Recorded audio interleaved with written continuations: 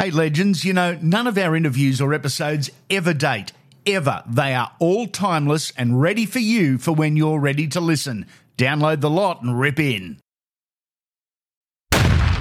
It's back, the ultimate motorsport prize, a trip to the Indy 500. Get this, return flights for 4 nights in Indianapolis, plus transfers, reserved seating, race tickets and driver parade. Police escort, a 2-seater ride and a purpose-built Indy car around the track itself. There's meet and greets. It is the complete VIP treatment and unlike anything before it. The prize is not being auctioned, it's being raffled. Tickets are just $20 and all proceeds go to the Peter Duncan Neurosciences Research Unit at St Vincent's Hospital. Go to theultimatemotorsportprize.com.au to get your tickets now. Thanks, Pertec, you bloody legends. Welcome to another edition of Andy Raymond Unfiltered, the only podcast that talks with the legends every single episode and not about them. This is Best Of, a chat with one of the game's greats from their Legends series interview already in the Library of Legends, where none of our interviews or episodes ever date. This one is with a guy that all up played 330 first-class games. He was a 3-time premiership winner in 1989, 1990 and 1994. A 2-time Kangaroo tourist. He captained his country on 2 occasions as well and won the Daley medal in 1995. This is Laurie Daley. If you enjoyed this quick chat with the great man, you'll just love the full interview. Laurie Unfiltered. It's episodes 54 and 55 in the library. Here's Lozza. Enjoy. You know, they just signed a couple of really successful players. I think Mal was there probably 12 months before. I think he came in 85 with Gary Belcher. Yep. And just started to speak about, what type of club Canberra was. And the fact that it was probably only 2.5 hours from home was another contributing factor. I had some offers from a couple of other clubs. But my heart was probably with the Raiders and more so about, Don coming and showing some interest and then it being closer to June. You can't get away with that, Loz. Which other clubs had a little bit of a nibble? Manly. Certainly Manly were one. The Roosters were another. And for me, it was all about being a young boy and probably growing up in the bush. I never thought that I would really probably fit in straight away to the city. So I elected to sort of go to Canberra. It felt more like it was going to be home for me. I was a country boy, born and bred, and I just felt as though Canberra would be the perfect fit. It is a big life transition, isn't it, for a young bloke from Junee, even moving to Canberra, which isn't a huge city. But for a young fella that grew up with 7 sisters that babied him the whole way through, and they did, mate, it's a big, big transition. Yeah, it's daunting. I can remember, when I first left home, I remember going to live with a family at night time in your bedroom. You'd be sort of crying yourself to sleep because you missed your family, you were homesick. Yeah. In Canberra, I actually lived in Queanbeyan to start with. So, Queanbeyan was a reasonably sized place, a lot bigger than Junee, but it was still first time I'd ever lived away from home. And given I was a bit of I was probably, soft in terms of being a mummy's boy and had everything done for me. It was the first time in my life that I had to show a little bit of independence and learn to do things. And that was quite strange for me. And then, going into this football club, turning up knowing absolutely no one, being a shy boy, just sitting there waiting to take directions and being told what to do, not being open to going up and saying g'day to people, more sort of conservative and sort of sitting back and waiting for people to say g'day to me before I'd approach them. And, if someone spoke to me, I'd speak back to them, but I'd never start a conversation. And, I was a bit shy and I think football sort of helped because once you start training and once you start to play, you start to form bonds and friendships, and that's where it all happens for me, or happened for me. From that answer, I want to talk about your mental toughness and your resilience, which I admire and have admired for 20 years. Natural or something you had to manufacture? I think a bit of both, Andy, to be honest with you. I think, growing up in the country, I suppose we always felt, though, growing up in the bush, we didn't, we probably thought we couldn't achieve because we didn't have the facilities. We weren't playing against, other guys in tougher competitions, so to speak. We were probably like the little brother that always carried a bit of a chip on his shoulder that, he wasn't getting looked at. And I just think that sort of made me determined when I got my opportunity that, growing up, I always wanted to prove people that I could do something. And then as you get in the system, you develop skills to become resilient. You develop skills to be tougher and test yourself and not give up. And I think that was one of the things I learnt with the Raiders. It's not about giving up to someone else. It's about giving up to yourself. And everyone's threshold of pain or threshold of being strong mentally is completely different. But as long as you know you've done everything in your power and you've done it to the best of your ability and you haven't given up, I think that's a strong trait to have. Any episode, anytime. Our interviews never date, never, any of them. Over 500 to choose from. Download the lot and rip in, legends. So it's amazing how things can turn pretty quickly. From the start of the year, inconsistent losing, coach being on the verge of being sacked, to sort of all of a sudden finding your rhythm, finding your form, and just going on and winning that comp in 89.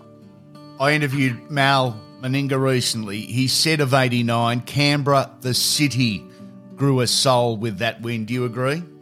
Yeah, I think that's when the Raiders were certainly a household name.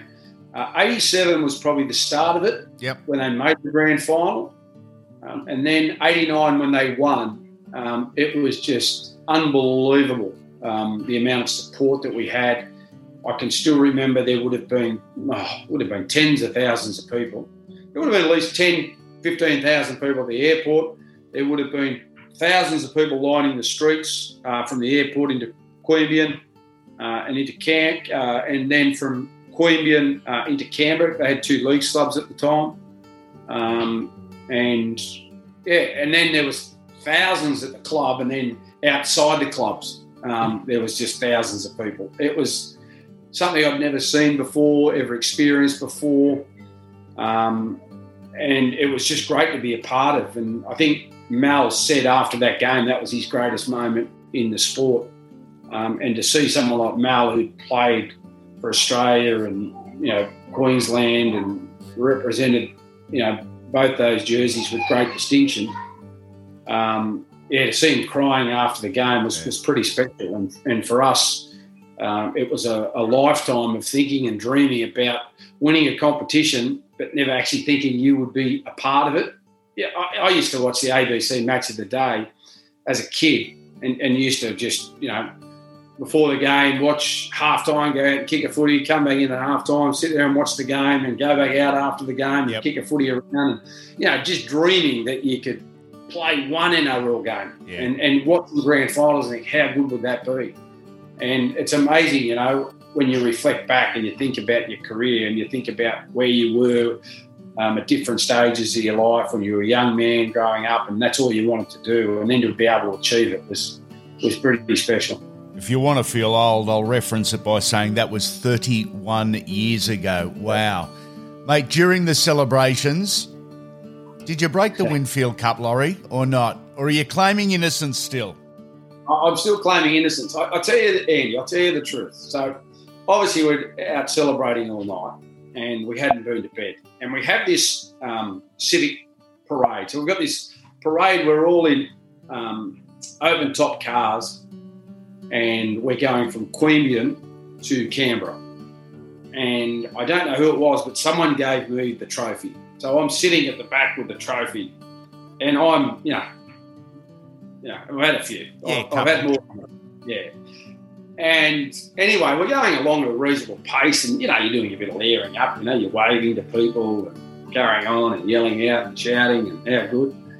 And then I felt the car starting to slow down. So I've sort of got my arm around the trophy and the car starts to slow down. And I thought, oh, beautiful, beautiful. I had probably about that much left in my beer. Yeah. Had a bottle of beer. So the car starts to slow down. So as the car slows down, I think, oh, this is a good time to have a mouthful. So I pick up my beer and I start to sort of chug it down just to finish it. And I was going for a bit of a scull because, I wanted to layer up with people around. So as I've sort of gone and had the big scull, the guy driving the car, he accelerates. Oh. So I've got my arm off the trophy. I'm trying to scull a beer. So as you can imagine, he goes to take off. I'm sort of forward and I'm thinking about myself because I didn't want to embarrass myself and fall off the car. And then I've forgotten about the trophy. So the trophy falls over. And at the base of the trophy, it just cracks. The legends at Pertec are a fabulous sponsor of Andy Raymond Unfiltered and super proud of their Protect range of products. Biodegradable and environmentally friendly, the lanolin range is Australian-made too. The Protect range of products is available from the 107 Pertec stores Australia-wide. Check out all the details on their extensive range of Protect products at pertec.com.au. Thanks, Pertec, for your continued support of Unfiltered.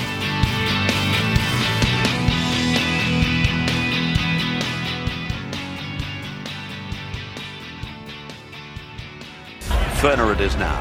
Gets the pass away. It's a Daley that capitalises, runs through the gap, over the 30. Support is coming. Daley, he won't need it. Daley, he scores. Daley puts it down. Third try. Yeah, I can remember it. I can remember it like it was yesterday. Fernsey sort of running to the line and then popping it back and just seeing some space and going for it. And I remember when I got into the clear, I thought, because I always had hamstring troubles, and I never ever actually felt confident after I had those hamstrings to actually go flat out. Even though I might have looked like I was going, I always reckon I held something in reserve. And my left hemi was the one that I had a lot of issues with. And I remember when I was running and I thought, I'm going to step him here. I'm going to step him back on the inside. And then I thought, oh, no, I won't. Something just took over me and I just sort of tried to run around him and get to the corner. But I remember Scotty Wilson coming across and trying to tackle me and then sort of bouncing over and scoring. But it's always special if you score a try in a big game.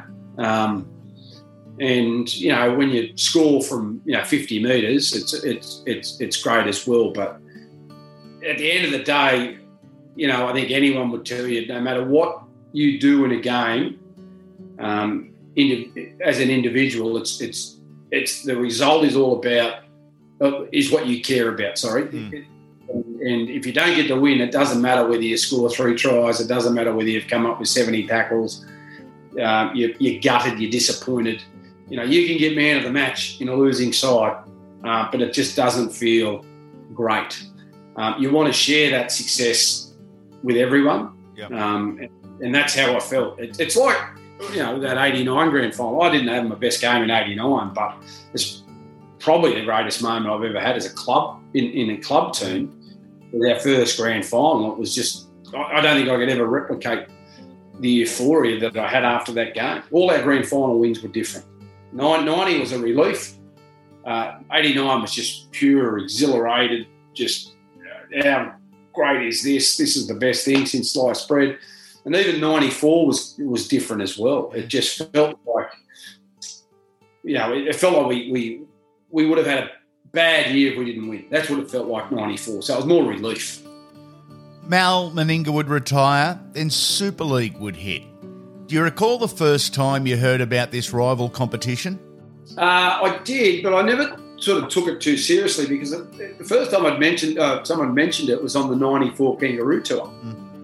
And it was like, this competition could start. And everyone was like, oh, yeah, but, a bit of a pie in the sky idea. Yep. and then sort of never heard anything about it. And then we got to the stage where it might have been just before the competition started. It started to pick up momentum. Yeah. And then we had some talks, I reckon, about it and as a group. And one thing we did say was if anything happens, then we'd all like to stay together. So regardless of what happens as a club, regardless of what happens as a playing group, we wanted to stay together. And then I remember getting a phone call. We might have had a meeting. I think we had a meeting, actually. And we were heading up to play the Cowboys, who were just new in the competition. And they said, when we get to Townsville, we've got a meeting with News Limited representatives at the casino. And they want to talk to you about this new competition that we've been discussing, which is Super League. And they'd like to get your thoughts on it. And we all go, yeah, no worries. This sounds pretty exciting. The best of Laurie Daley. We hope you enjoyed. The full interview is episodes 54 and 55 in our Library of Legends, where none of our interviews or episodes ever date. So you can download the lot, rip in and get amongst the best rugby league talk there is. Make sure you come back soon, legends.